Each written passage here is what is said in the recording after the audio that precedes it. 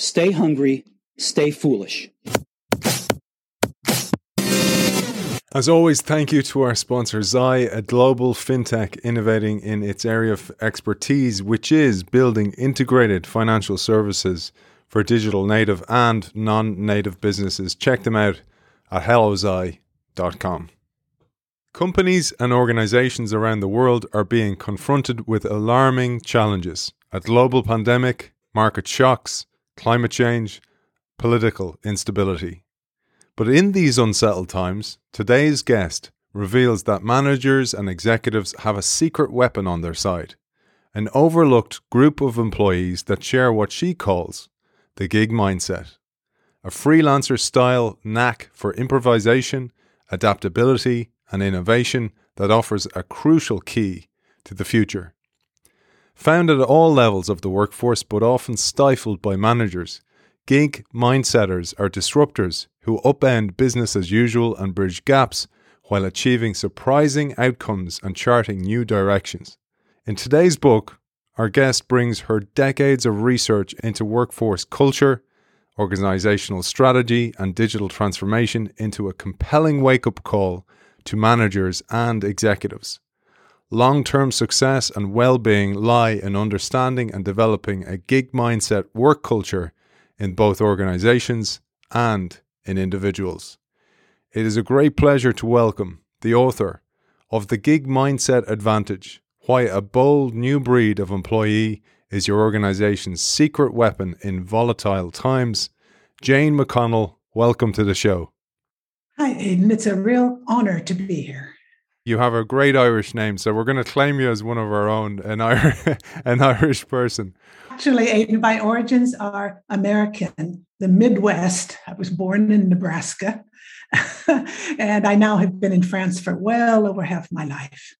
And yes, I have origins that have an Irish name. I want to give a shout out to a regular listener, a huge supporter of the show, who introduced us as well, a guy called Paul Kirchina. Paul listens to the show regularly, great advocate of the show, and he introduced us kindly. Let's get into it. There is so much in this book. While the introduction alludes to what the gig mindset advantage is, I'd love to hear it from the mother of the term, you, because you caution that unless management is aware of the benefits of having a work culture oriented toward the gig mindset, the organization runs a risk of disappearing or diminishing in its place in the world. Gig mindsetters are not troublemakers causing problems, even though some that you have talked to have experienced that reaction. In reality, they trigger change and enable organizations to face the future with both ambition and serenity. I love that opening quote to tee you up to tell us who are these new characters that are so key in organizations of the future. Well, it's very interesting because when I did the research for the book and I did a lot of interviews afterwards, I realized that the gig mindset is something organizations need. They need a gig mindset work culture. However, all these change management programs, the big ones, don't work that well. I mean, that's sort of documented by a lot of different people in it. And sort of the big change consultancies in the world even admit to that. Because, in my opinion, things have to start inside the person, inside the individual. That's where it starts. And I have started, after I finished the book, published it, and I've actually started working on the second follow-up book. But in the meantime, I started a podcast, which is quite different from your style. It's short episodes, 20, 25 minutes with different people. And I've discovered through connections, people like Paul connecting me to people and others, some absolutely amazing stories. And each time, the thing that happened in the organization started inside a single person. And so I feel very strongly that the quote that you did of me is absolutely still valid today in 2022. That especially, maybe I should say even more valid than when I wrote it, in that organizations are undergoing major challenges and so are people. And I think it's inside people that things need to start. Wonderful. And I'm going to continue on this because there was so many quotes that I pulled. I sent you my notes before the show to show you how much value I took from it. It was such a great read. And I pulled this quote, and you might expand upon this one.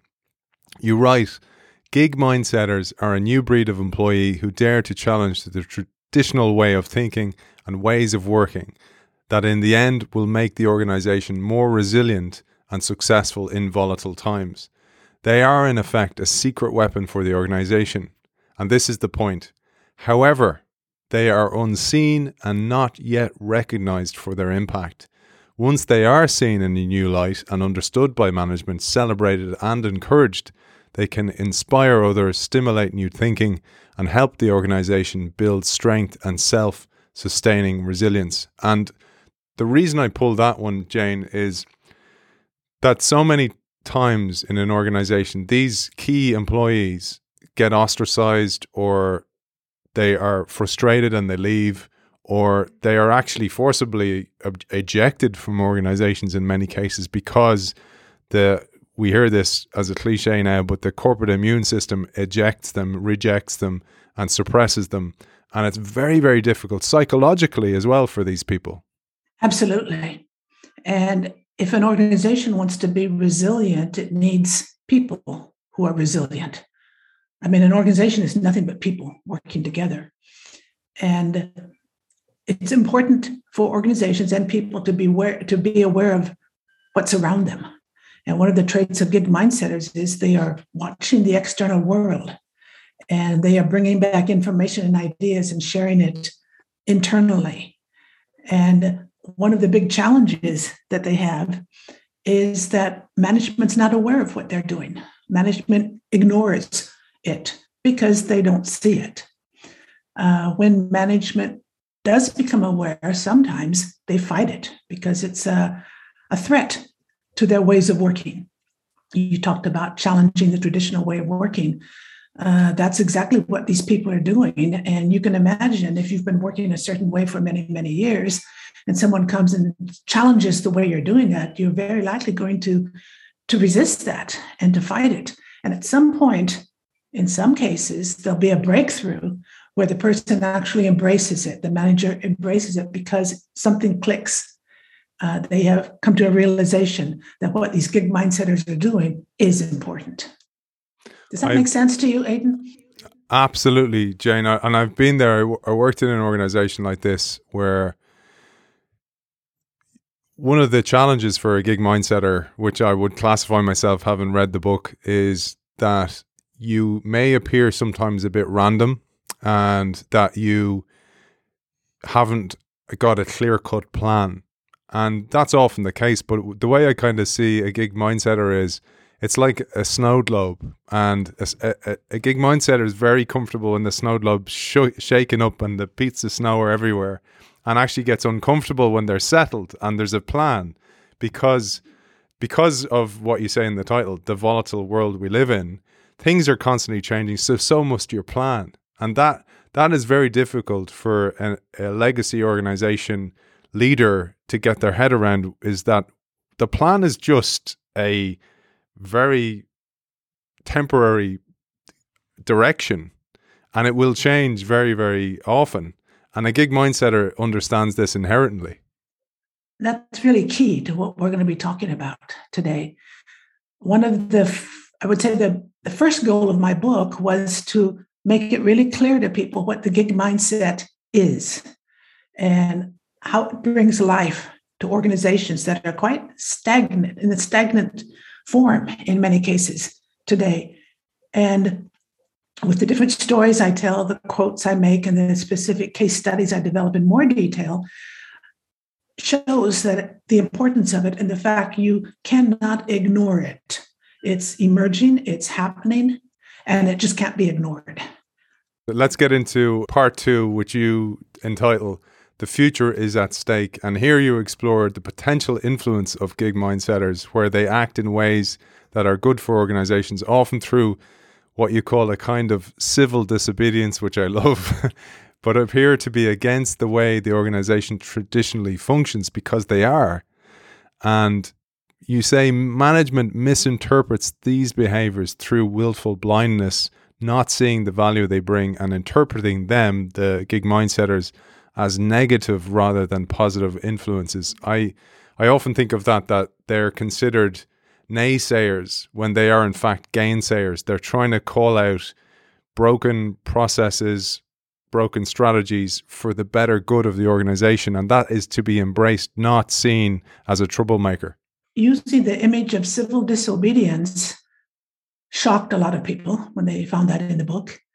I owe that idea to someone I interviewed that I'll tell you about a little bit later, who said that civil disobedience changes in the organization are like making changes in society. And he sees it as an act of civil disobedience. And civil disobedience is nonviolent. It's refusing to comply with something because you don't believe in it and taking the next step of doing something differently. And for this to be interesting for organizations, they need digital capabilities. And I'd like to share with you what I call the aha moment I had when I saw in well, you made a reference earlier to my decades of research, and I have been researching since my first survey was 2006. And it's been every year up through 2016, what I call the organization in the digital age. And around 2015, I saw something that really, what I call my aha moment. And that's when I saw people capabilities that I've been measuring for years reaching a point of existing in over half the organizations. And in 2018, in a follow-up survey, they'd reached 75% of organizations. And these three things are critical to bringing change about. And actually, they underlie the framework for civil disobedience. The first one is people able to find each other and find expertise in the organization without going through the HR directory and all the official statements of who's an expert in what, or the org chart or the job titles, but through interacting with people, it's natural that expertise emerges. Being able to make comments on content produced even by management lets expertise and recognition of gig mindsetters among gig mindsetters. They can recognize each other. I worked with a telecoms organization for a few years. They're headquartered in Paris, and they told me this story. They had a CEO who was blogging. And this is back in, let me look at my notes, around 2003, 2004. This guy was blogging. No CEO was blogging. CEOs were putting out their statements and written by corporate communications and so on. This guy was blogging. And communication department was horrified. They tried to stop him, but he was the CEO and they couldn't. And at the beginning, people in the company clicked like, we like this. Okay, so that's good. Then after about 6, 8, 9 months, people began to ask questions to the CEO. They dared ask questions. And after another nearly year, people began to offer alternative opinions. It took this company 2 years for the people in the organization to feel comfortable in speaking directly with the CEO. Interestingly, just a little sideline, when the guy left the company, this whole thing, I'm not going to name the company because a lot of things happened afterwards, but within 6 months, the whole dynamic atmosphere had changed radically. But anyway, so the third thing I noticed was that people could connect to each other across the organization, mainly through enterprise social networks. So being able to find expertise, interact, connect, these were things that had reached 75% of organizations. And the really horrifying thing, Aidan, I have a chart I can't show you here, but it has a ladder on it. And I show how these capabilities are going up. The leadership being open and participatory stayed at a low level over all those years. And so we had this increasing gap between leadership attitudes where they were command and control or pretty much command and control, and people capabilities going up, up, up, up. And I wrote about it in the sense of, I said, a collision is going to happen. And that is where, for me, the whole concept of the gig mindsetter emerged. I could see it happening with my clients, and I had data to prove that it was happening. I love that you said this about the convergence of those three factors. It was a question that I had for you, and you nailed it beautifully there. But I wanted to share, like, I don't, I suppose I have scar tissue from this experiences of being a gig mindsetter as well, because you go through the experience of the negativity that happens as well. And when I was in this role, I was telling you, I was in a very corporate legacy organization, very bureaucratic one. I did the same thing. I started blogging because one of the things that was needed for that organization was to change its outward face to the customer, essentially. And I thought by going, look, we're trying these things and sharing these publicly using LinkedIn, it was a good way to do it. I also started this show when I was there, Jane, as well. So I started doing the show for them originally. And then I started doing what you were talking about networking externally and bringing those people in to share their views of the world and where we were doing things wrong, et cetera, et cetera.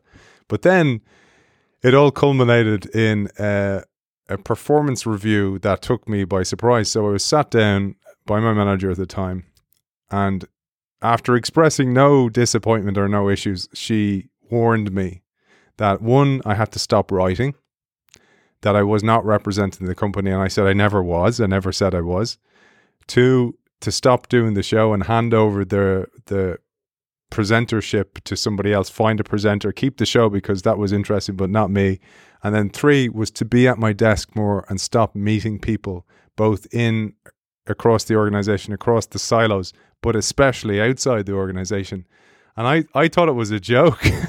I started laughing. And that, of course, that was fuel on the fire. It was even worse. Yeah. And then, Jane, what happened was I magically got a letter from HR, some issue that was concocted, and I answered it. And luckily, I was absolutely covered on this, and it wasn't an issue.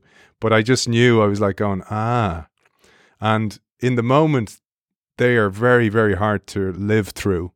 But in retrospect, it was absolutely essential for my experience and authenticity in this work, because I experienced what it was like for those people. And many of those people listen to this show, and they're the people you're talking about here. So I'd love your view of that, because you've interviewed these people across the world, industry agnostic, and it happens everywhere. It does happen everywhere. And the thing that's interesting is that it's important, I think, although it takes a big effort, it's important to understand where the resistance is coming from. I mean, you can't fight anybody, management or anyone else, if you don't understand where that person is coming from. And I mean, there are some people who are sort of faking the whole thing, but a lot of people genuinely are against what it is you're trying to do, and they think they have good reasons for it. And so it's important to understand that resistance, and that helps you overcome the resistance.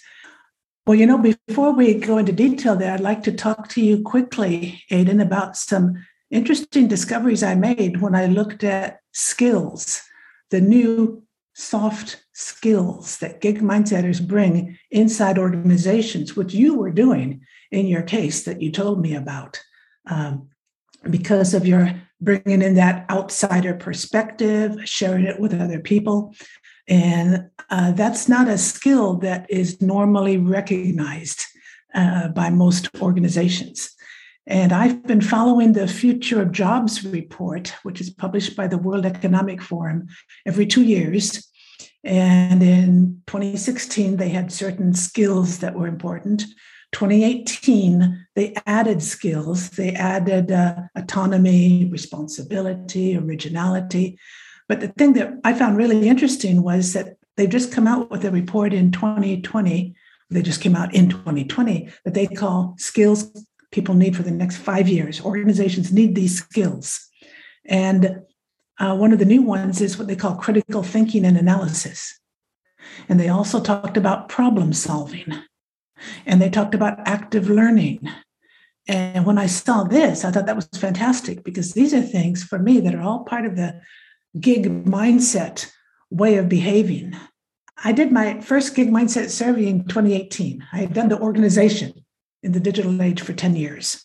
And that's when I then discovered the gig mindset, focused on the gig mindset, and I did the gig mindset survey in 2018, where I had people rate themselves according to certain behaviors and so on. And then the people I worked with, I had an advisory board, which I did for all my surveys of experts and practitioners. They said to me after 2018, we got into the pandemic and all that.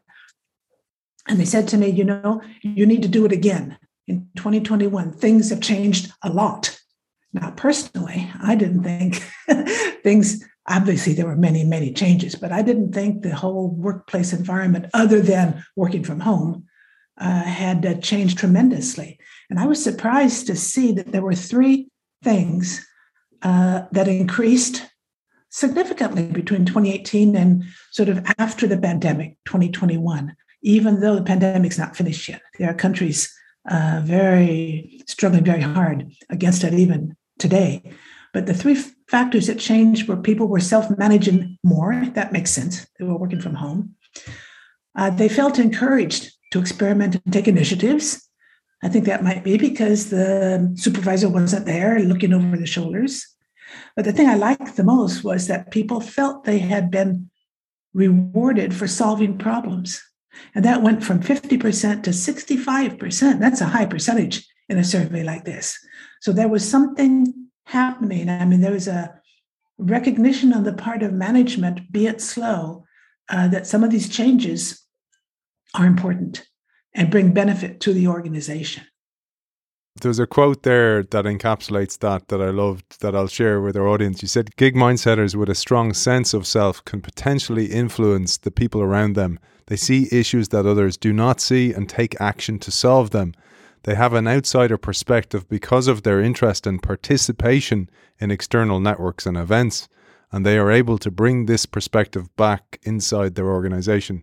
They cross borders inside the organization, and they establish horizontal flows of information and energy, as well as flows from the bottom up.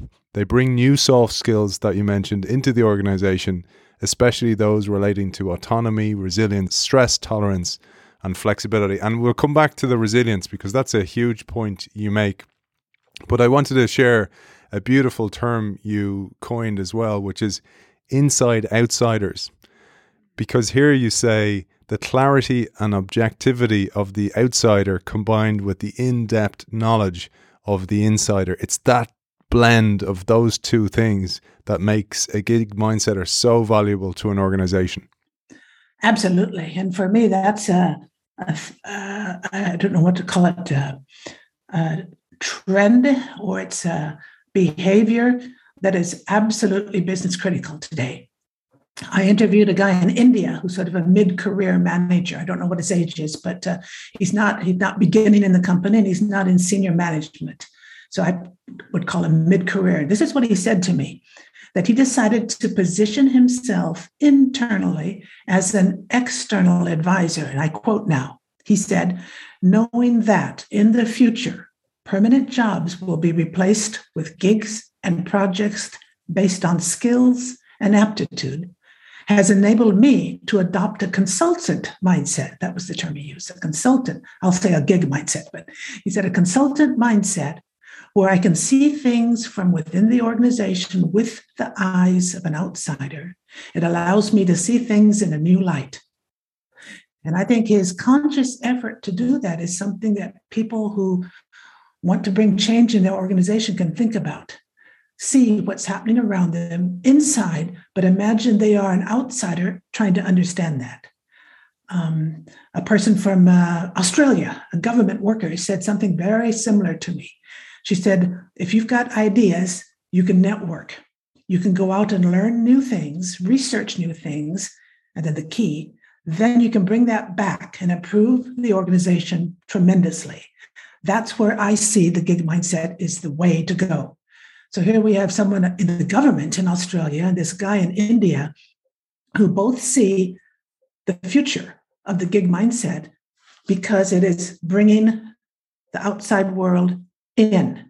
And in fact, just a quick little promotional blurb on my part. I started a newsletter on LinkedIn about a couple months ago that I call the Inside Outsider.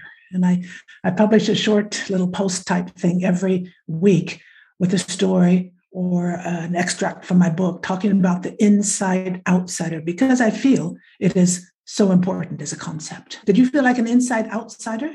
Firstly, I'll share the link to that, to your newsletter, Jane, as well in the show notes for everybody, and make sure that we get all the content to our listeners. But secondly, the inside outsider made absolute sense to me, but where I thought how we can change this is you make that deliberate. I mean, the gig mindsetter does that deliberately. They have a view. It's almost like, well, I run a bakery, but I taste my own cooking, my own baked goods all the time to make sure I know what it's like to be a customer. And oftentimes an exec team, for example, or a leadership team, or even middle management team are so far removed from what it's like to be a customer for their own product that they don't know what it's like to be an outsider.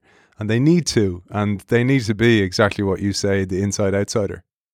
You mentioned this shift from willful blindness to positive deviance. Love that. And I'd love to expand on this because it in part explains the resistance that you mentioned earlier on to gig mindsetters. I'd love to share that. And you touch here on 6 common mental or emotional traps detrimental to the future of all organizations, all leaders, all workers of the future.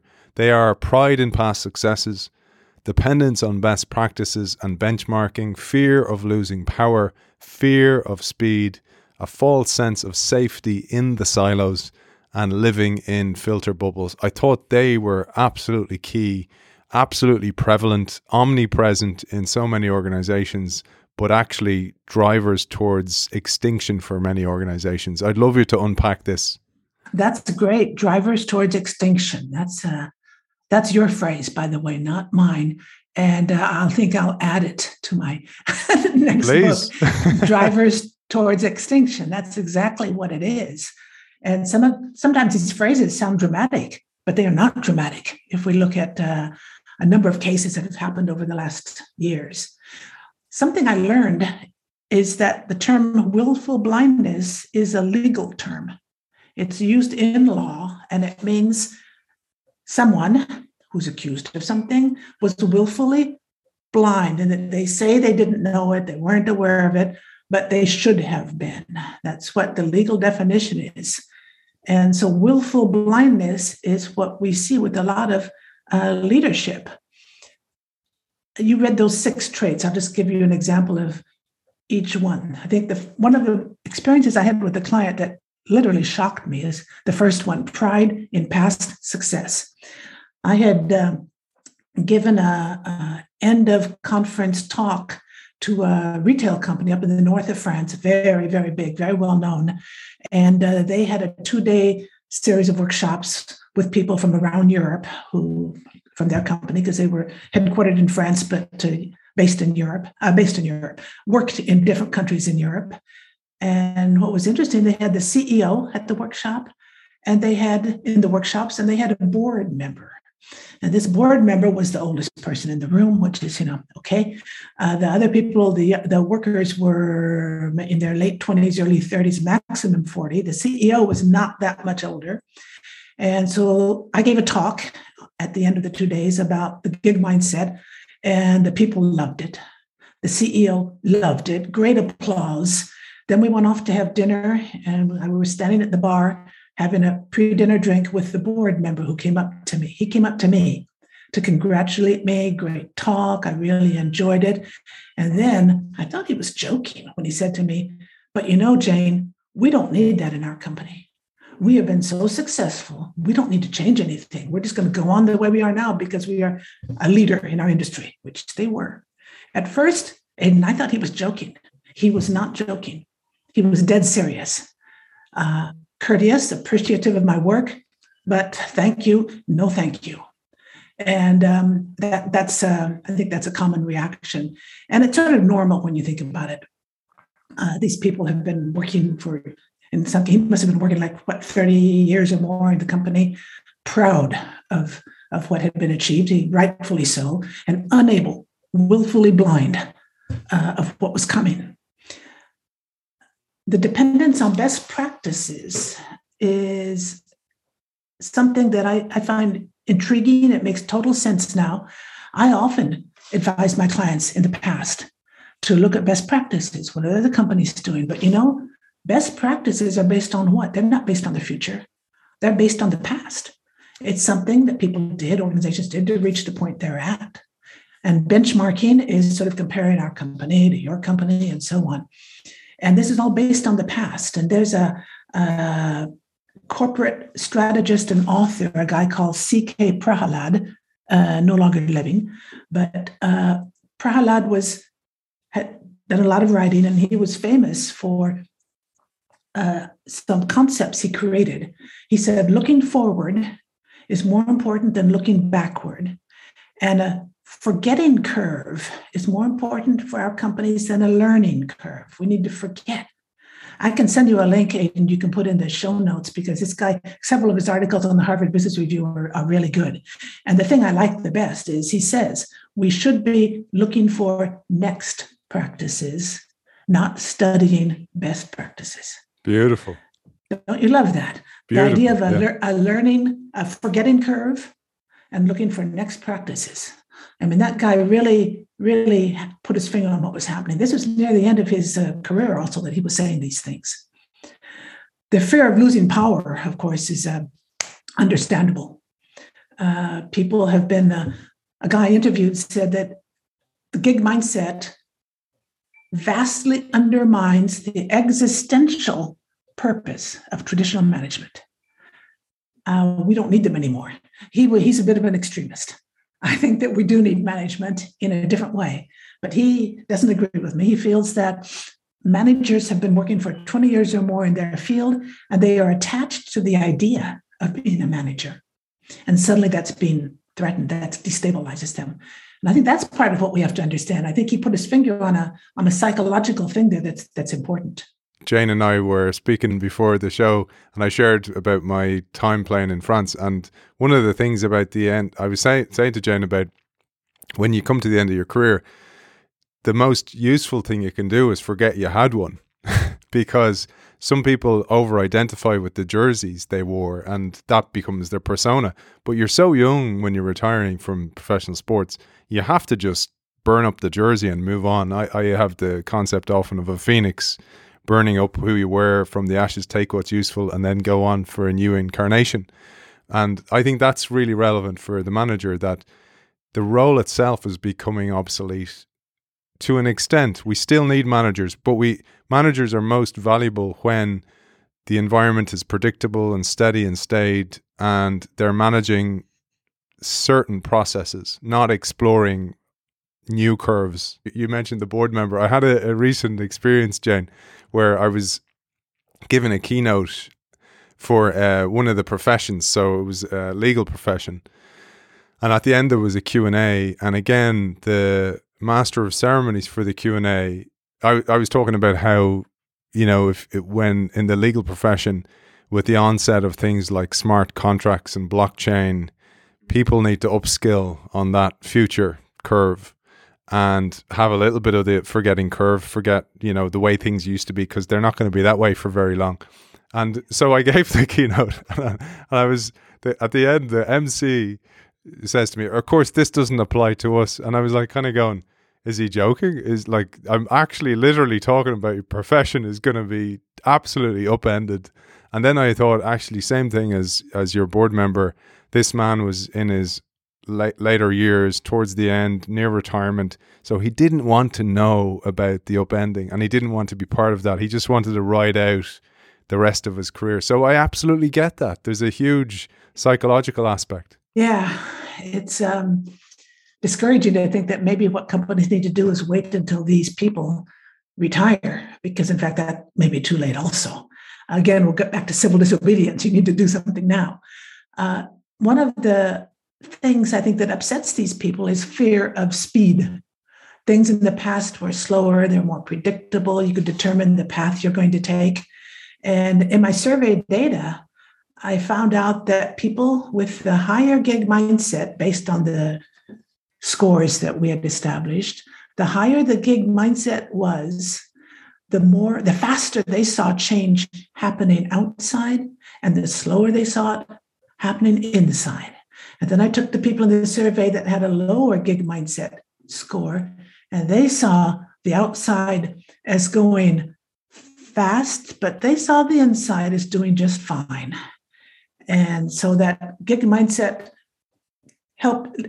forces you to perceive things in a different way. Safety in silos. Here I have a quick story, a guy who made quite an impression on me. It's a lot of people feel safe in their silos. A lot of managers, that's the siloed organization, the hierarchy, the levels and all that. And he came to, I used to have a practitioner group in Paris. We would meet every month. And I would invite people that I knew from my network to come and talk. He's from a huge German company. He came and talked to us. And at one point he said, silos are fine. And we in the room, we sort of looked at him. And I, as the person who invited him, I said, I just want to know, what is he going to say next? And what he said was really wise. He said, my silo is my neighborhood, but my neighborhood is part of a city. And he had a really strong point there. I think that was really, really important. In our organizations, we need a place where we feel I am chez moi. This is where I live. This is me, my neighbors. But I have to remember they're all this broader picture that's very, very important and has an influence on us and goes actually beyond the organization. But that's even taking it one step further. But I love his silo is my neighborhood, and my neighborhood is in a city. I thought that was a very simple way of getting quite a strong point across. And the filter bubble, that was my last comment. That's always been the case for management. Too many levels of people you have to go through. If you're in an organization, you have an idea, you want to do something about it, you normally have to talk to your manager, who'll talk to another manager, who'll talk to another manager. And by the time it gets at a certain level, it's probably been diluted down too much. A guy in India, a business journalist in India, said to me, and I'm quoting now, most management teams reflect on a regular basis, such as once a year off-site. There's a lot of song and dance, and then they go back to doing what they did before. What they need to do is watch what's happening at the boundaries of their organization, look at the outliers, we can say gig mindsetters, who are chipping away without their realizing it.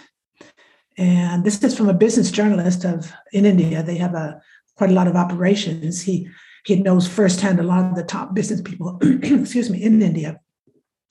And I think he has a good vision of what happens to management when they plan for the future once a year and then they go back to the office. Does that all make sense? Absolutely. I love that last one. I have a concept of that. The way I visualize that, I'm very visual with these things and use metaphors a lot to explain the work we do.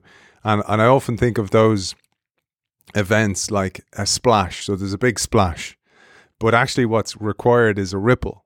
So you need the splash, but the ripple is a persistent ripple that consistently pervades the entire organization and goes right to the edges, right to the banks of the river, and touches everybody, and actually touches the interface between the river and the earth, which is the silo and the greater neighborhood as well.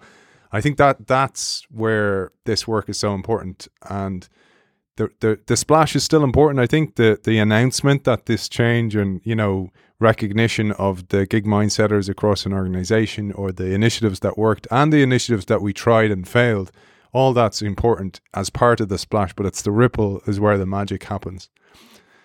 Jane, I was going to move on to HR, and I have huge empathy for people in HR at the moment in particular, because A, their own roles are going through massive change because of the volatile times we're in. B, that they often don't have full board support. I mean, HR should have a seat at the boardroom table. L&D should have a seat at the boardroom table. But traditionally that's not been the way. And you say HR is often struck between what management wants to do, what management wants them to do, and what they need to be doing for the people. HR is the one function that can connect management worlds with real actions. I thought that was a key point that I'd love you to expand upon. I came across that idea. I discovered that idea from my survey data back in 2011. My survey was 100 questions. It took people an hour to answer it, and people did answer it because they got a 100-page report afterwards. And it was the only report coming out in detail at that point in time about the digital workplace, the organization in the digital age. And so I got a lot of incredible input through that. And in 2011, I saw that HR was practically never cited as a member of the digital strategy board or the social collaboration inside the organization. But then, like a year or two later, I looked again and I saw that HR was beginning to lead social collaborative and digital initiatives in the organization. And when they did, those organizations were well advanced compared to others.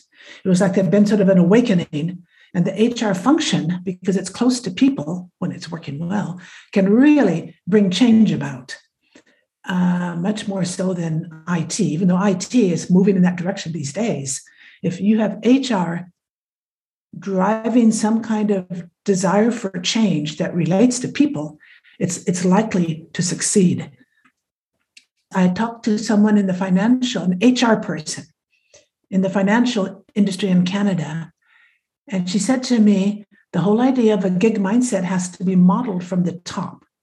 So you need leaders who are comfortable working with or leading people who know more than they do, and putting themselves in a position of being partners as opposed to the boss. And I think HR is recognizing that they are partners with people. And it's tricky. Sometimes I think they're caught on this sort of tightrope between what management wants them to do and what they feel they should be doing for people. And it's a tricky position. And I think some of them are breaking out of it and going towards the people's side or finding ways to bring the two sides together. I think potentially they have a lot of, really positive potential for organizations. They can bring a lot of benefit. There was a line that I pulled that absolutely resonated, and I experienced firsthand again in not one organization, but several that I worked in, everyone that I worked in.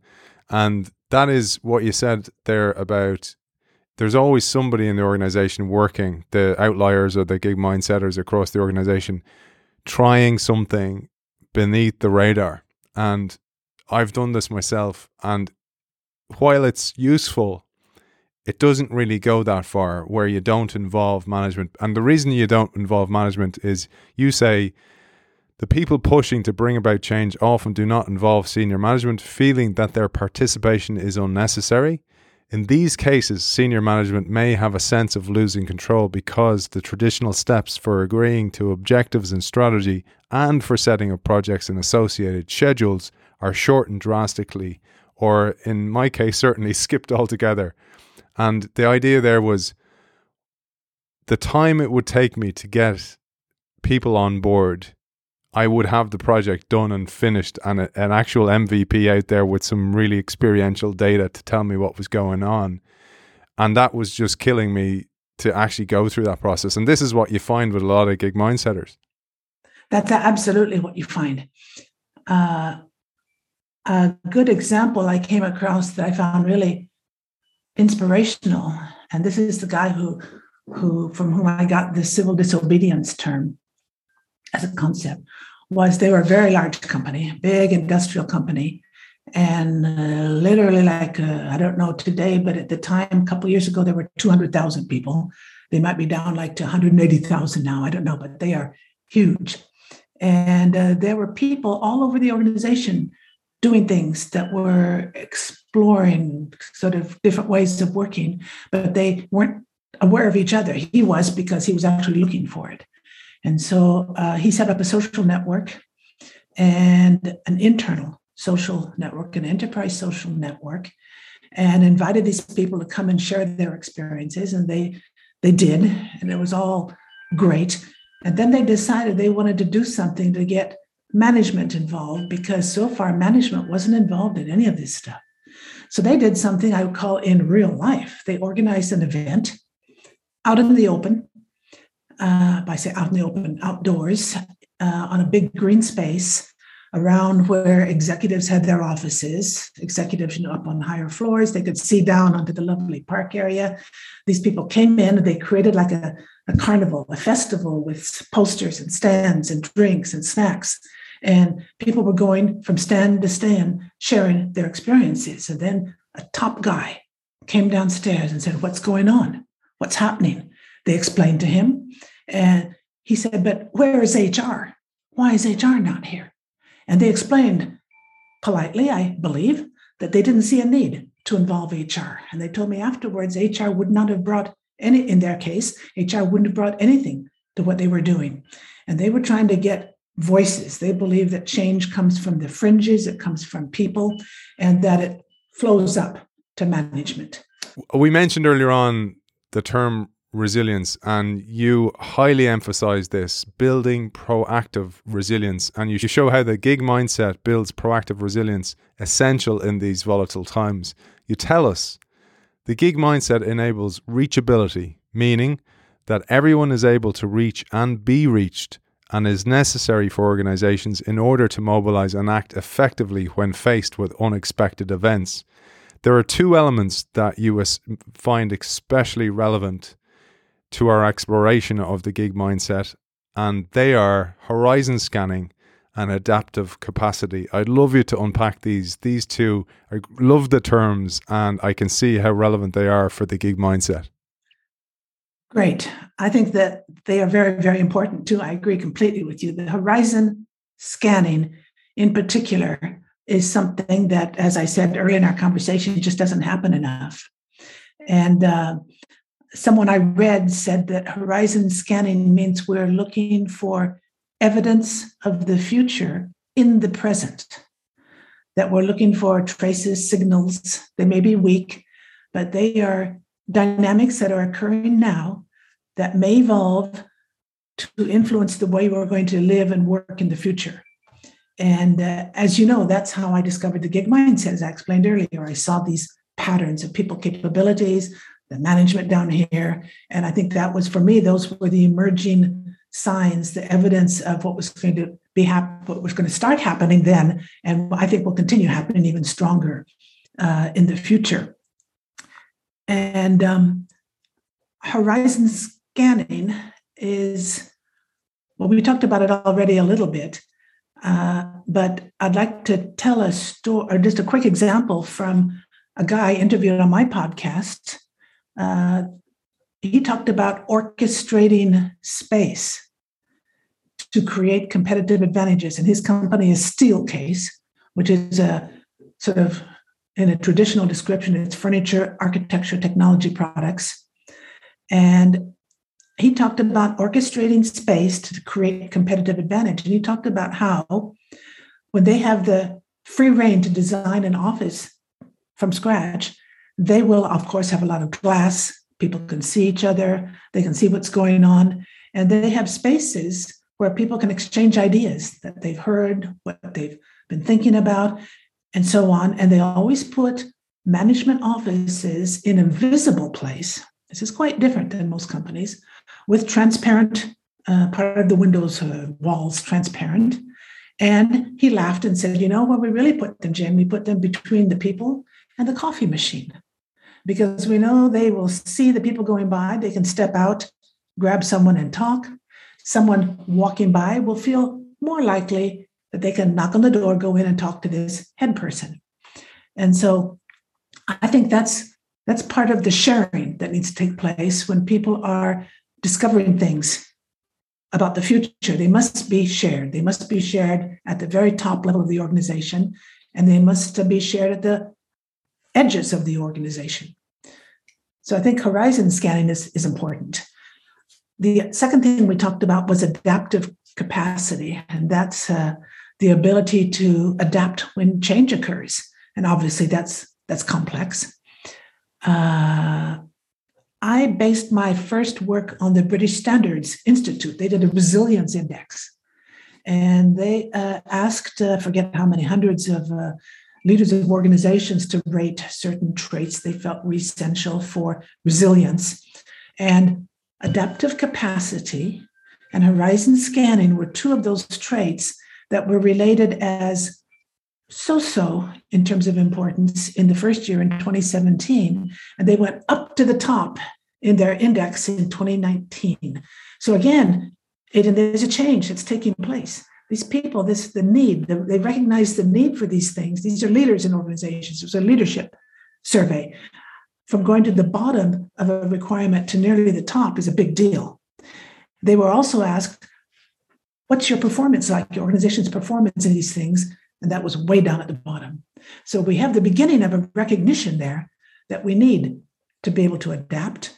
And we need to be able to do that. We need to be scanning the horizon. And I think it's always fun when I see something from an external source, especially an authoritative source like the British Standards Institute, that completely correlated with my research. When every year, starting in 2013, I asked people to rate their degree of agreement with this statement: our organization can rapidly respond to major events or transitions, market changes, competition, economy downturns, environmental or disaster events. They had to rate from strongly agree to strongly disagree, 5 degrees, the standard thing. And back in 2013, only 25% agreed. And unfortunately, when I went up a little bit, but by 2018, there was still only 35%. And so that corresponds somewhat to what the British Standards Institute found: the ability to adapt, to know what's going on and to adapt to it is not high in organizations. The third point that I made there is something that has struck a lot of people, which is what I call reachability. And I wrote an article about it for the Drucker Society forum blog, and it caught a lot of attention. In an organization, people need to be able to reach other people, both directions. Anyone in the organization should be able to reach other people in the organization. Information needs to flow in different directions in an organization. And in my work, from the beginning of my survey, with my client work, and in lots of people working on what we call the digital divide, organizations where from a digital viewpoint, they're sort of the haves and the have-nots. And it used to be a criteria of what I call the desk-based workers and the non-desk-based workers. It can also be the center of the organization versus the edges of the organization, where you have this digital divide. But today, we now have a digital divide in that we obviously need to reach people in their home office, in their office, in both places, and partners, external people. We need this digital connection, this reachability across organizations, and it makes things visible, very visible.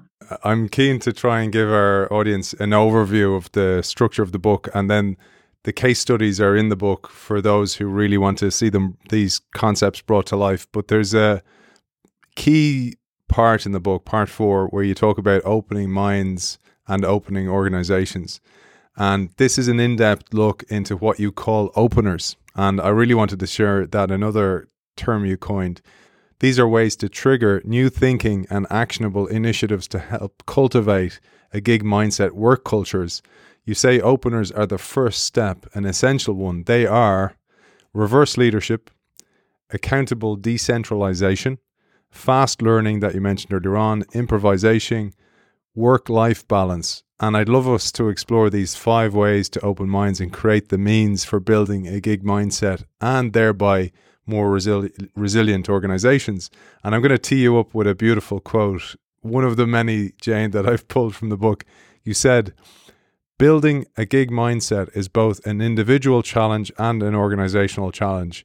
You need to open minds. You need to open organizations. This means reducing old barriers that you mentioned earlier on and transforming ingrained ways of working that have existed for decades. So I'll hand it over to you. Maybe you'll unpack each one of those at a high level. Reverse leadership is based on what I call wise ignorance and encouraging a spirit of contradiction. And I like very much an organizational theorist, Carl Weick, if you're familiar with his work. And he talks about how contradiction is the best way that we can prepare for an uncertain future. And he said it's better than people agreeing, because when people contradict, they have different opinions, it brings out a range of ideas. And that's more helpful when you're dealing with the unexpected than if everyone's in agreement about something. And he says consensus just is not effective in a volatile environment. And he goes so far as to say it decreases resilience. I think it's a strong statement, and I think it's this whole idea of reaching consensus is just not the way to go today. And I think that's a strong takeaway for people. I have a quote here. It's a beautiful one. It says, "Resilience depends on decentralization. When decision-making, knowledge, and power are located in a single place, the organization is slow and fragile. Gig mindsetters are comfortable taking initiatives and responsibility without waiting for official approval and are therefore ready to act quickly once they're needed." That's right. And for accountable decentralization to really take meaning and really last in an organization, the organization needs some fundamental principles, strategic guidelines that are very high level, but enable people to think, is what I'm doing now, does it fit with those guidelines? Does it contradict a guideline? Is it in the main direction that we want to go? And then people can be freed to make their own decisions. I call it freedom in a framework. And I know a lot of people use that term. That's not original from me, and I don't even know where it came from. But it means a lot to me. You have a framework, but there's a lot of freedom within that framework. And I had a great experience in Paris with one of the big luxury brand companies with major divisions, and the brands of those divisions, I'm not going to put their names out, but they're like the biggest in the world in terms of shoes and jewelry and things like that. And headquarters decided we need to have a single digital workplace. So we're going to bring together the individual leaders of the workplaces for these different brands and work together. And it was quite a challenge. And the way I drove them was to define what they felt were absolute principles that they needed to follow. They defined 3, and they said 4. They said the digital workplace, whatever the brand, whatever the country, should strengthen the links among us, enable employees to make good decisions and take responsibility, simplify everyday work and life. Those are great principles for a digital workplace. And beyond that, each brand could do what they wanted to do. And to make a long story short, in the second meeting we had afterwards, like 2 or 3 weeks later, the biggest powerful brand came to that meeting sort of uncomfortable, saying, I'm really sorry, but we've decided we can't go with this group project. We're going to stay with what we have now. And of course, it was resistance. And someone said, not me. Honestly, it was not me. One of the other people there said, let's take a look at our principles. And someone flashed up a slide that had the 3 principles, and there was discussion, and the big brand agreed that what they were doing was in contradiction with one of those principles, and the project was able to continue. And that's a story I love, because it's for me, because I experienced a case where freedom within a framework was the answer to keep that thing going for the organization. I'm going to tee you up for fast learning, because there's a lovely idea in here. You say fast learning is a result of connected people interacting, sharing information, and developing skills in the natural flow of work. It makes organizations more actively alert to what is happening around them, thereby increasing their resilience. The awareness and sharing are part of the gig mindset. Yeah, fast learning is not the way people used to think about learning.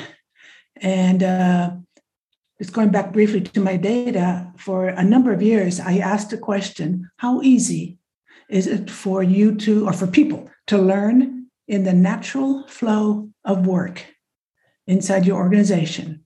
And this is a really, really exciting point, in that from 2013, where people said fewer than 20% said it was easy, to 2018, we reached 64%. The fast learning in the flow of work had been increasing very fast. It was one of the fastest trends in my research. And I thought that was very encouraging. learning in the natural flow of work. And it's the way startups work. In my research, I didn't keep my research to the big mega players like my luxury brand in Paris. I interviewed a woman who works in a startup with maybe 100 people based in, I think, London. And she said, there's no training in our company. There's no user, there's no manuals, there's nothing. When you come in, all you are supposed to do is go around, talk to people, learn what they do, find out what they think you should do, and ask loads of questions. She said, it's a better someone who comes in and asks a lot of questions is going to last longer in our company than someone who comes in and doesn't say anything. And so that's the whole way. It's a company, 100 people. And you might say, well, 100 people, that's easy. But I think the spirit that company had can be applied in different ways to other organizations, not putting things out and this is the way you do things, but talk to people, find out how they do things, find out how that could help you or not help you. Yeah, I love that. And you see it on big organizational transformations such as Microsoft, where Satya Nadella encouraged learn-it-alls, not know-it-alls. That whole concept really struck me. But one of the things that I thought about gig mindsetters, because this is a reality, unfortunately, for many gig mindsetters listening to the show, is that they find themselves sneaking their learning in. So it's almost, well, I'm so overloaded with work, or I'm so overloaded with bureaucracy at work that I don't have time to learn on the job. So I have to actually find times in my own time, during my family time, at weekends, whenever it is. Sometimes I sneak off to conferences. My organization doesn't even pay for those conferences. And isn't that such a tragedy? And it's a reality for so many. That's something that we won't go into detail here, but it's the way Sanofi Pasteur set up a learning initiative in their organization that they call Learn, Apply, Share. And it made individual initiatives in learning become part of the job by following a little process, a light process, and it became part of their job. And I think, as you suggested earlier, it's nice to encourage people to discover these case studies. The Sanofi case is a really interesting one. I covered it in an article I just was very happy to have published in the Harvard Business Review that came out just a couple of days ago. Congratulations. Thank you very much. Is that your cat? My cat is looking for something or else enjoying our conversation. Gig mindsetter trying to escape an organization. Probably that's it. I hope you have a special thing in your editing tool, remove cats. No, we'll leave the cat in. It adds reality to the situation. Yes, yeah. I can hear the wind chimes as well. I know you said it's very windy in Provence at the moment. The cat is exemplifying this. Working out loud is an extremely important aspect of the gig mindset. And this really tugged at my heartstrings a bit, because I found that most times I worked in a gig mindset or worked on emerging projects, I did it in quiet. I did it in silence. I did it in secret almost. And that whole idea of don't ask for permission, ask for forgiveness, which is unfortunate, but was the reality at the time. But this needs to change. And this is the whole idea of working out loud. And you tell us it is important to understand that working out loud is a practice independent of technology. An example you share from NASA of working out loud long before digital work environments were the norm powerfully illustrates how it is a mindset independent of technology. Wernher von Braun, head of the Marshall Space Flight Center, part of NASA, set up a system for working out loud half a century ago called Monday Notes. It's based on paper, pens, and a duplicating machine. I thought we'd share this because I'm sure gig mindsetters who listen to the show, who run teams, will absolutely love this story. I loved it when I came across it. I came across it on the website of a space historian, a guy who's been writing about good stories about space for, very long time. And what the deal is, what Van Braun did was he had his people every Monday send him a one-page note, just one page. It was forbidden to have more than one page. And you had to list what you had done the previous week, the successes, the concerns, and the questions. And he then made comments on these papers. As we said, it's not digital. he made comments on these Monday notes, sent them back to the people who wrote them. But before he sent them back, his assistant photocopied them. And the notes were shared across the organization. And so there we had the bottom-up feedback of here's what we did, here's what we're thinking about. Reactions from the top, okay, fine, I hear this question, what do you think about this? And then shared the whole thing across the board. And I think that's a fantastic example. And I understand, again, from the Space Historians blog that when Van Braun no longer was in that job, the next person who took over tried to do the same thing, but it wasn't the same because he made it an institution. And it became something that wasn't nearly as fluid as when Van Braun did it. And Aidan, I have another case that I can't remember if it was in the book or not. I think it probably was. A woman from Latin America contacted me and she said, we're working out loud using whiteboards. And I asked her about that. And what she did was she encouraged people in her company to have a whiteboard that was visible from the window of their office. And you just write on the whiteboard what you're doing or what your meetings are about or what's happening. And people could walk through the halls, look at the whiteboard and get a sense of what's going on. And more whiteboards started popping up in the organization. And pretty soon it became the way of working. Whiteboards were the place to go if you wanted to know what other people were doing. And again, it's that philosophy of sharing. And an advantage about sharing with people who are not on your team is that you will get feedback and reactions and ideas from other people in the organization you wouldn't have thought could contribute to your project, and they can. You can't possibly know everyone in the organization who can help you. And by sharing what you're doing visibly, those people will be able to contribute to your success. I'll share a bit of my childishness to Jane on the idea of the whiteboards. When I worked in one organization, I used to have fun. Anytime I was in a meeting room, I'd write on the whiteboard Project Thunderbolt, and the whole idea was see if that message would come back to me, see what the information flow was across the organization. And in time, people were kind of going, have you heard about Project Thunderbolt? And I was like kind of going, no, what is that? Sounds really interesting. And they're like, I don't know, but there's meetings happening about Project Thunderbolt. And it became this myth in the organization. It proved that point about working out loud, that it actually works. The Monday note, just to say to you, I have a weekly blog called The Thursday Thought. And it came from the title, The Monday Note, not because I didn't hear about Van Braun.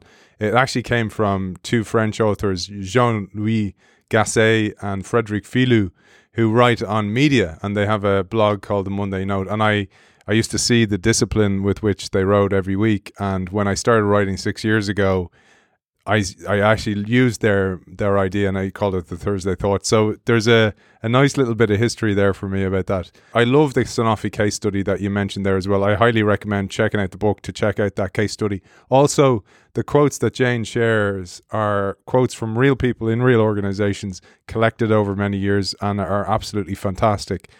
But let's get through the rest of these the principles. The next one was improvisation. And you tell us in brief on improvisation that it means deciding an inaction when faced with an unexpected and unplanned for event. It is deliberate and occurs without advanced planning. Without the ability to improvise when necessary, an organization cannot be resilient. And gig mindsetters are highly aware of what is happening around them and always ready to think and act outside the box. They are able to improvise when faced with the unexpected, and it's one of the skills of a gig mindsetter. Improvisation is often confused with innovation, and with certain famous examples like the Post-it, like the ones you can see my thinking Post-its behind me, accidentally discovered and then becomes a big product. That's not improvisation. I came across, I was looking, there are not many examples of true improvisation. I put out a word on LinkedIn, on Twitter. I didn't come up with very much. And then I came across, well, first of all, a quote from one of my survey participants who said to me, experimentation would not work in my company. And I said, why not? And he said, because management has a long memory, and no one wants to be remembered over the years as someone who failed in an experiment. That's a sad, powerful statement. And on the more positive note, sort of, if we can call it positive, there were two strong examples of improvisation that came during the COVID pandemic. And I will let people read the book to get the details, but one was a guy who runs a pizza shop in Chicago, the guy who had his own pizza shop, Dimo's Pizza in Chicago, and he decided he could make face shields in his pizza oven. So he made the face shields that could not be used in hospitals because it wasn't approved by the U.S. authorities for approving medical devices, but it could be used in many, many facilities for homeless people, elderly people, individual workers. And so he was there making his heat shields rather than making pizzas. Second example, which I find also very interesting, was from Decathlon, a sporting goods store. But what happened in the improvisation incident is someone realized that the diving masks that they sold could be used as respirators. What's the word in English? Machines that make you breathe. Yeah, I don't Respirators. Know how to say it. Respirators, I think. Respirators, thank you. And there was a university in Spain, and then there was a group of people, a 3D printing company in Italy, who discovered it, and they used the Decathlon diving mask to make this equipment. And Decathlon donated, of course, Decathlon's a great company. They donated all of the masks they had and continued making the more masks to these companies to get that essential equipment out there. And for me, those two examples were really génial, as we would say in French, incredibly positive, helpful, and really faced with something unexpected, doing something new. So that's an example of improvisation that I found really inspiring. I wanted to show you this book. It's called Yes to Mess, and it's I know that. Frank Barrett. Got it over do you? here. Yeah. So Frank's future guest on the show, and it's about the lessons from jazz, as you know, and the improvisation techniques of jazz. Anyway, I just wanted to share that with you and our audience as well. Let's keep moving on because work-life balance is absolutely under fire at the moment, I would call it.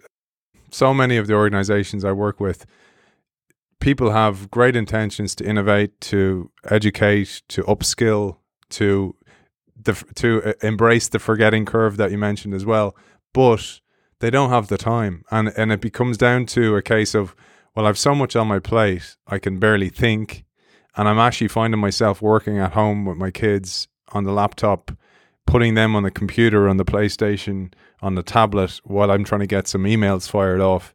And they just have no cognitive capacity for this. So that's a huge crisis, I think, in the workforce. But you say a resilient organization is made up of resilient people, motivated and energetic people who have a healthy balance between their work and personal lives. Getting this right balance has long been considered to be an individual challenge.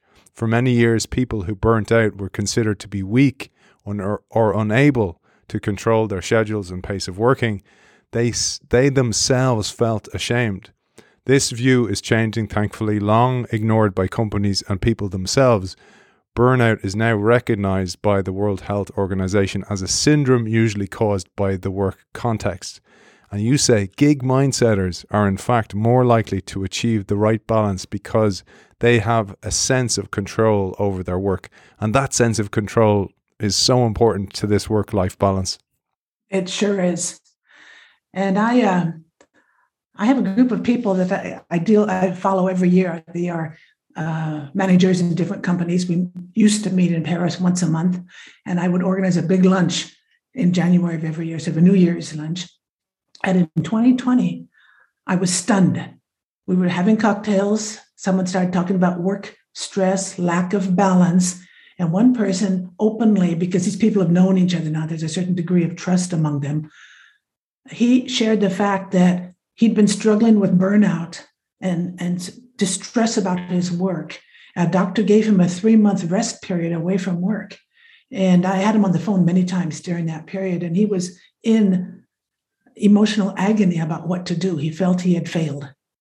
And so he finally left the organization and found a smaller level job somewhere else, something he really likes. A second person in the same group at the same time had a heart attack because of stress related to work. And he was with us. He was back again after a year of convalescence was still on crutches. And he shared a bit about that experience. And then for me, the topper was a third person who said, we had an official study done in our organization. We brought in an independent third party who surveyed all of our senior executives. This is a huge company. And 1/3 of the executives said that they had come very close to or had actually burned out at a certain period in time. And we had a group of 20 people in all. And those 3 stories came from a group of 20 people. And that was my realization that this is common. This is not something exceptional. And there's an article, we need to put a link in the show notes, that was in the Harvard Business Review. It was called Employee Burnout is a Problem with the Company, Not the Person. And there are 3 causes that this guy identifies. One is excessive collaboration. Second is weak time management. And the third is overloading highly talented people with too much work. And these are things that come from the organization, not from people. Yeah. And I think that article, and another one I'll send you a link for, there's been some serious research done now. And the thing about gig mindsetters is they have a certain control over their work. They insist on it. They manage themselves. And if they're not able to have that necessary degree of control over their work, they will probably go to another organization where they can. And that's why I think the work-life balance is easier for them to achieve than it is for other people. Yeah, and I just wanted to contextualize that, Jane, just so some of our audience don't feel that they're failing as well, because as a gig mindsetter, some of them are gig mindsetters, but that doesn't mean that if you are struggling that you are failing. It means the organization's failing you, and I really want to emphasize that point. And the other thing is, you mentioned there's a great book, and he's a future guest for the show, Jeffrey Pfeffer, a book called Dying for a Paycheck. And actually, it's one of the things that drives me with this work is that it's hard enough to work in an organization anyway. But then when you're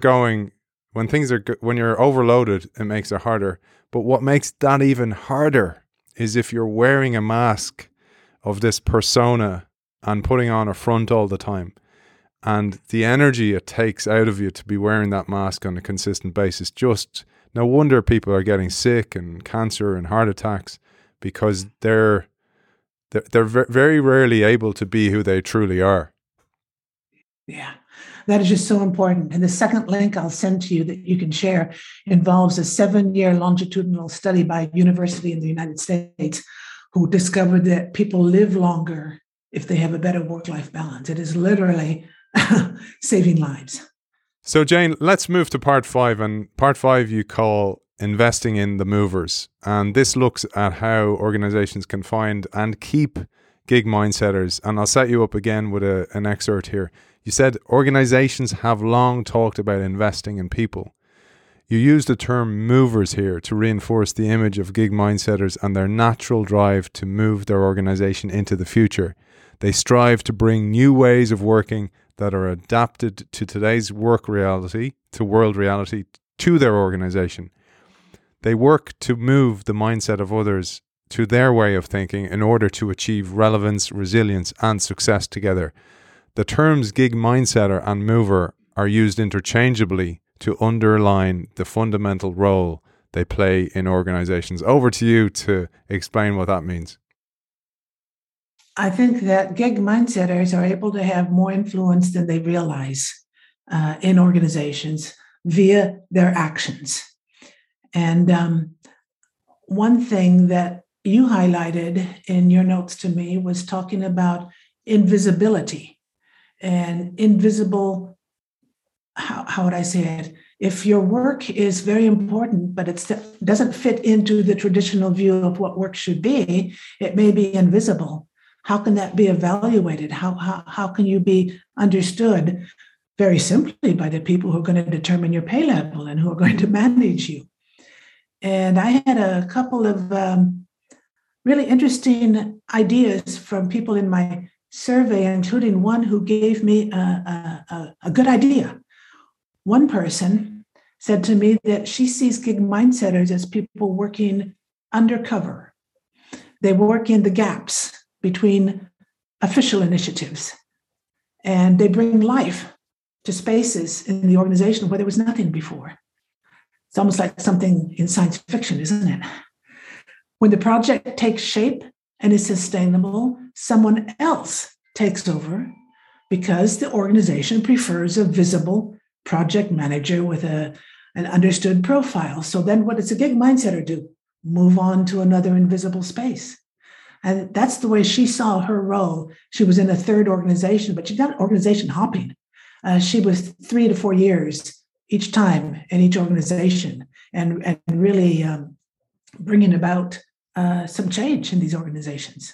There's a great book, Jane, and previous guests of the show, Shannon Lucas and Tracy Lovejoy, and they wrote a book about catalysts in organization. And I actually, before I discovered the book, I'd written an article about the gig minds. I didn't call it the gig mindsetter then, but the person the gig mindsetter is, I call them a catalyst, because what happens in the science of a catalyst, if you think of a match, the catalyst in the match actually gets burned up in the transaction and is invisible. It disappears. And I thought that's actually what the gig mindsetter does. But there's a problem there, and this happened to me in that story I was telling you earlier on about the performance review. I was sat down, I was like, I want you to stop doing this, this, and this, and tell me what you were doing. And I kind of gave a report of the stuff I was doing. And of course, the face started to get kind of more with scrutiny, looking at my job spec, and then kind of going, none of this has anything to do with your job spec. And I was like, well, there's nothing on my job spec that can be measured, and this is how I can articulate what I'm doing that supports all those things in my job spec, but they're very hard to articulate because it's the concept I had was, when you're a kid or you're teaching a kid to draw, and you might give an outline and you kind of go, oh, here's kind of what a house looks like. Now over to you, and you fill in the gaps. And it's kind of like that. You start that way with a light kind of tracing, and then you start to get shape on it. And then when it's actually steady, like you said, when it's steady and stayed and I have it sorted, I hand it over to somebody because I'm not interested anymore. But also in doing that, I hand over the credit. And that's the challenge, isn't it? That's the challenge. And there's some good quotes in my book about what people who have experienced that, what they've done. But one I just want to share with you now, which I think is maybe the answer to some extent. I don't know if you've thought about this. Of course, you're not in that situation anymore. But this person talked to me about the fact that you need to manage up, not manage down. And they said, I think it was a woman, if there's distance between you and the senior executives, the more nebulous it is what you do and how you're identified, the harder it is for them to get a good grip on it, unless they've been involved in your projects. What you need to do is manage up so that they have an understanding of what your role is. And I think that's easy to say. I think it's a good idea. In some cases, it's probably hard to do, but I think it's something most people don't think about. You manage your team, but are you managing the person who's managing you? Did you think about that when you were in that context? Yeah, and I tried, and it was difficult to get an audience. That was the difficulty. And like you said, the reachability wasn't there. And when the reachability wasn't there, I didn't have any air cover. And when I was exiting that organization, I had a talk with the people who hired me at the higher level, and I told them my experience, and they said, why didn't you talk to us? It's like, I tried to get, and they knew in a way the ruckus that I would cause, and it was almost like an experiment. But my kind of message was, if you're going to do that, you need to provide the air cover. Without the air cover, the person's just going to be like that scene in the Platoon where you're just getting shot to bits. That's it. That's one of the roles of managers, is to provide air cover. And they don't always do it. In interest of time, we're going to jump to part 7 of the book. And this will speak to many of you, our audience, the change makers out there. And this is about owning your personal strategy. And you closed the book with this, Jane, with 3 paths that we, the gig mindsetters, may choose to follow based on our situation in the organization. The advocate path, the compromise path, or the exit part. In this part, you share advice, warnings, and examples.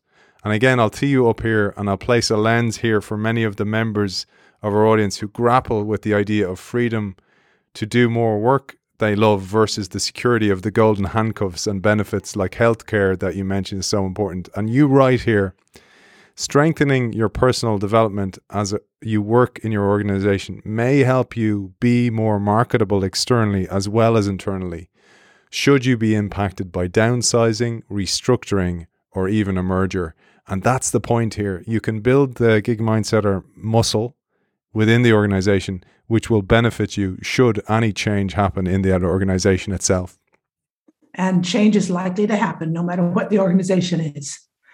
And when I talk about the advocate path, that's working in the organization. You don't leave, you stay there, you try very hard to bring about change, and it's hard in most cases. And I had 3 pieces of advice. One is to develop good relations and contact with more than one senior person. Your risk is the senior person who understands what you're doing could go to an organization, maybe more likely to leave than you are because he or she is oriented towards the gig mindset. And second thing is you want to establish structural means to cultivate the gig mindset. And that might be physical events like having dinners in the evening or having events in the evening where you invite people from outside the company to come and talk to your people in your organization, and virtual structures, which are more likely to outlast any resistance that you have from management should you leave or should management change. So you want to sort of build a platform inside the organization that will support gig mindsetters. A second a thing to be careful about is what I call the ego trap. Maybe you can introduce that idea, because if you're successful inside your organization, you've probably achieved something fantastic. There's a great quote about this, and this again spoke to me because that catalyst problem where you're responsible for the work, you're the originator often of the idea. You've done all the hard work of bringing people together. The idea succeeds and you get none of the credit. And you warn this and you say, be aware of the gig mindset ego trap. And you say, when a gig mindsetter has achieved something outstanding and has been recognized for it, and the effort required to achieve it has been huge, which it so often is, it is only human to want to share the story externally as well as internally. It is important that the story of individual achievement is balanced with recognition of the teams involved or the organization itself. And I've been there. You want to take credit, but oftentimes the success of the project is absolutely reliant on you handing over the credit to somebody who can bring it on to the organization. Yeah, absolutely. And you want to be very careful not to come across as the ego person who made all this happen. And it can cause severe problems if you do, which I talk about in the book. Another path is what I call the compromise path. And that's what you mentioned at the beginning. If you stay in the organization and you decide that you will not keep fighting, and what you do is you find an activity on the side that satisfies your need to be doing something different and helpful. And I know a lot of people are doing that even more today than they used to be doing, because people do need healthcare. They do need what's available in large organizations, but they need something on the outside to satisfy their soul. And I think that's important. A third path, of course, is get out. what I call the exit path. And it's funny, Aidan, I get emails now and then or LinkedIn messages. A guy wrote to me recently saying, guess what, Jane? I took the exit path. I'm out. And so I write back to the person saying, good luck. And then we, exchange a few ideas about the whole situation. And you need to think, if you're going to take the exit path, what will you do out there? And today it's easier than it was before. There are lots of people starting new organizations, small companies, a lot of companies looking for people because people are leaving companies. And so this whole what's maybe over talked about in the media, the great resignation, I think there's a lot of truth there. And there's a lot of movement right now. And so it's a time when you have opportunities out there. And these are hard decisions to make, especially if you have a family to take care of. But they're things that you need to think about. And if you're inside the organization, you can think about, do I want to benefit from this and be as versatile as I can and move around doing these different things so I see these different mindsets and work with these different people so that when I leave, I'll have a broad range of experience? Or do I want to think in terms of building, crafting a career where I sort of manage people and I go up and up the career ladder? And it's two different ways of operating. And I think it's important to think about this even while you're still in the organization before you leave. Like, you can take that in both ways. I talk about in my own book the concept of build capability before you need it. So should the rug be pulled from under your feet, there's another rug there. You've already built the muscle. And the same thing with the gig mindset. If you are a gig mindsetter, start to experiment while you're in the organization. Build that capability before you actually have to jump. Almost have some clients set up before you go and leave, so you don't have that kind of real crisis. And I thought, Jane, I have a final quote I'd love to finish on, but one of the core concepts of all this work, and one that's very, very obvious from your work, is fear. And you had a revelation on fear for us. And this is fear for me to leave the organization and become an external gig mindsetter. This is fear of letting go of the past, that forgetting curve. This is fear of senior management and the resistance that they show because of fear. Fear is prevalent so much in so much of this work. It's interesting, Aidan. I have to give credit for that discovery to Art Kleiner, who read my book a little while ago and sent me a fantastic message, which really made me feel someone like him appreciating my book and my work is, of course, very uplifting. And in his message to me, he said, the problem is not lack of a gig mindset, but the way people internalize fear of others to the extent it becomes habitual. And I suddenly thought, he said my book addresses these fears in new ways. And of course, he continued a little bit, which I was grateful to him for bringing that out because I hadn't focused on fear so much. And then preparing for our conversation today, I went through the book and looked at different examples. And I suddenly realized Art put his finger right on the pulse. Typical of Art, put his finger right on the pulse of what I was doing unconsciously. And I think it's something that people need to work on. And I think it's going to be improving. I think that people are gaining a sense of purpose in what they want to do. I think the pandemic has been helpful for that. People are suddenly thinking, do I want to spend my life on the commuting to and from work? Do I want to spend my life doing the job I'm doing now? Maybe not. Maybe I want to think again about my purpose in life. Organizations are thinking about their purpose thanks to all the climate disasters we've had recently. And so there's a whole sense of purpose coming into organizations and to people's minds. And I think it's important to overcome whatever fears we might feel. And I have fears myself about certain things regarding my success of my next book, for example. I'm concerned about that. I have a certain fear. Maybe I'm sure you know what that's like. And I think we all have to overcome the fears that we have and move ahead. As Marcus Aurelius says, you have to move the way nature is leading you, your nature and the nature around you, and not worry about what other people are thinking and doing. And I think that's absolutely true. We have to move in the direction that we feel we should be moving, regardless of what obstacles we have and what fears we have. Beautiful, beautiful. Jane, I have a final quote that I'll quote, and then I'm going to hand to you to close today's show. Before I quote you from your book, where can people find out more? I'll share all the links that you mentioned. I'll ask you please to send me those links and I'll put them in the show notes for people to find. But where can people find you directly? They can find me directly on Twitter. My name is NetJMC, at NetJMC. And I have two relevant websites. One is called boldnewbreed.com. And then I have my traditional website for the last, I don't know how many years, netjmc.com. And I'm on LinkedIn, of course. So I'm easy to find. And I really, really appreciate communication with people.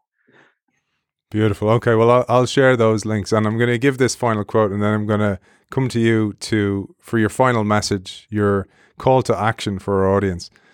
So when you were exploring the gig mindset and when you were exploring organizations, you said you found this cohort of people, and you said there were always a few people who stood out from the others, people who dared to do things differently because they believed there was a better way.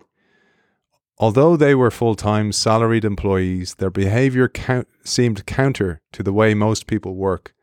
They were at ease taking initiatives without prior management approval, uncommon behavior in most organizations.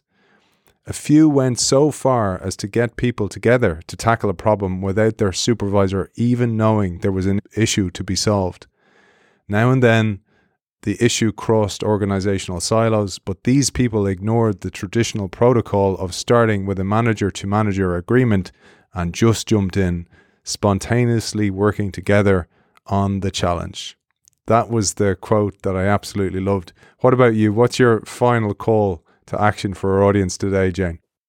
Well, I guess my final call is that people need to follow what they feel within themselves is the right thing to do. And they need to do their best to involve other people in that to the extent that they can, and to move forward on that, be it personally or from an organizational viewpoint. And as I said at the very beginning of our conversation, the whole thing starts with the individual. And I think if we all become more aware of our sense of purpose, what we want to do in life, and move in that direction and communicate and bring people into it when possible, I think we can make a big difference in the world. Author of The Gig Mindset Advantage, Why a Bold New Breed of Employees is Your Organization's Secret Weapon in Volatile Times, Jane McConnell, thank you for joining us. And thank you for having me, Aidan. It's been a great pleasure. Awesome. Génial. Parfait. And as always, thank you to our partners over at Zai, a global fintech innovating in its area of expertise, building integrated financial services for digital native and non-native businesses. Check them out at hellozai.com.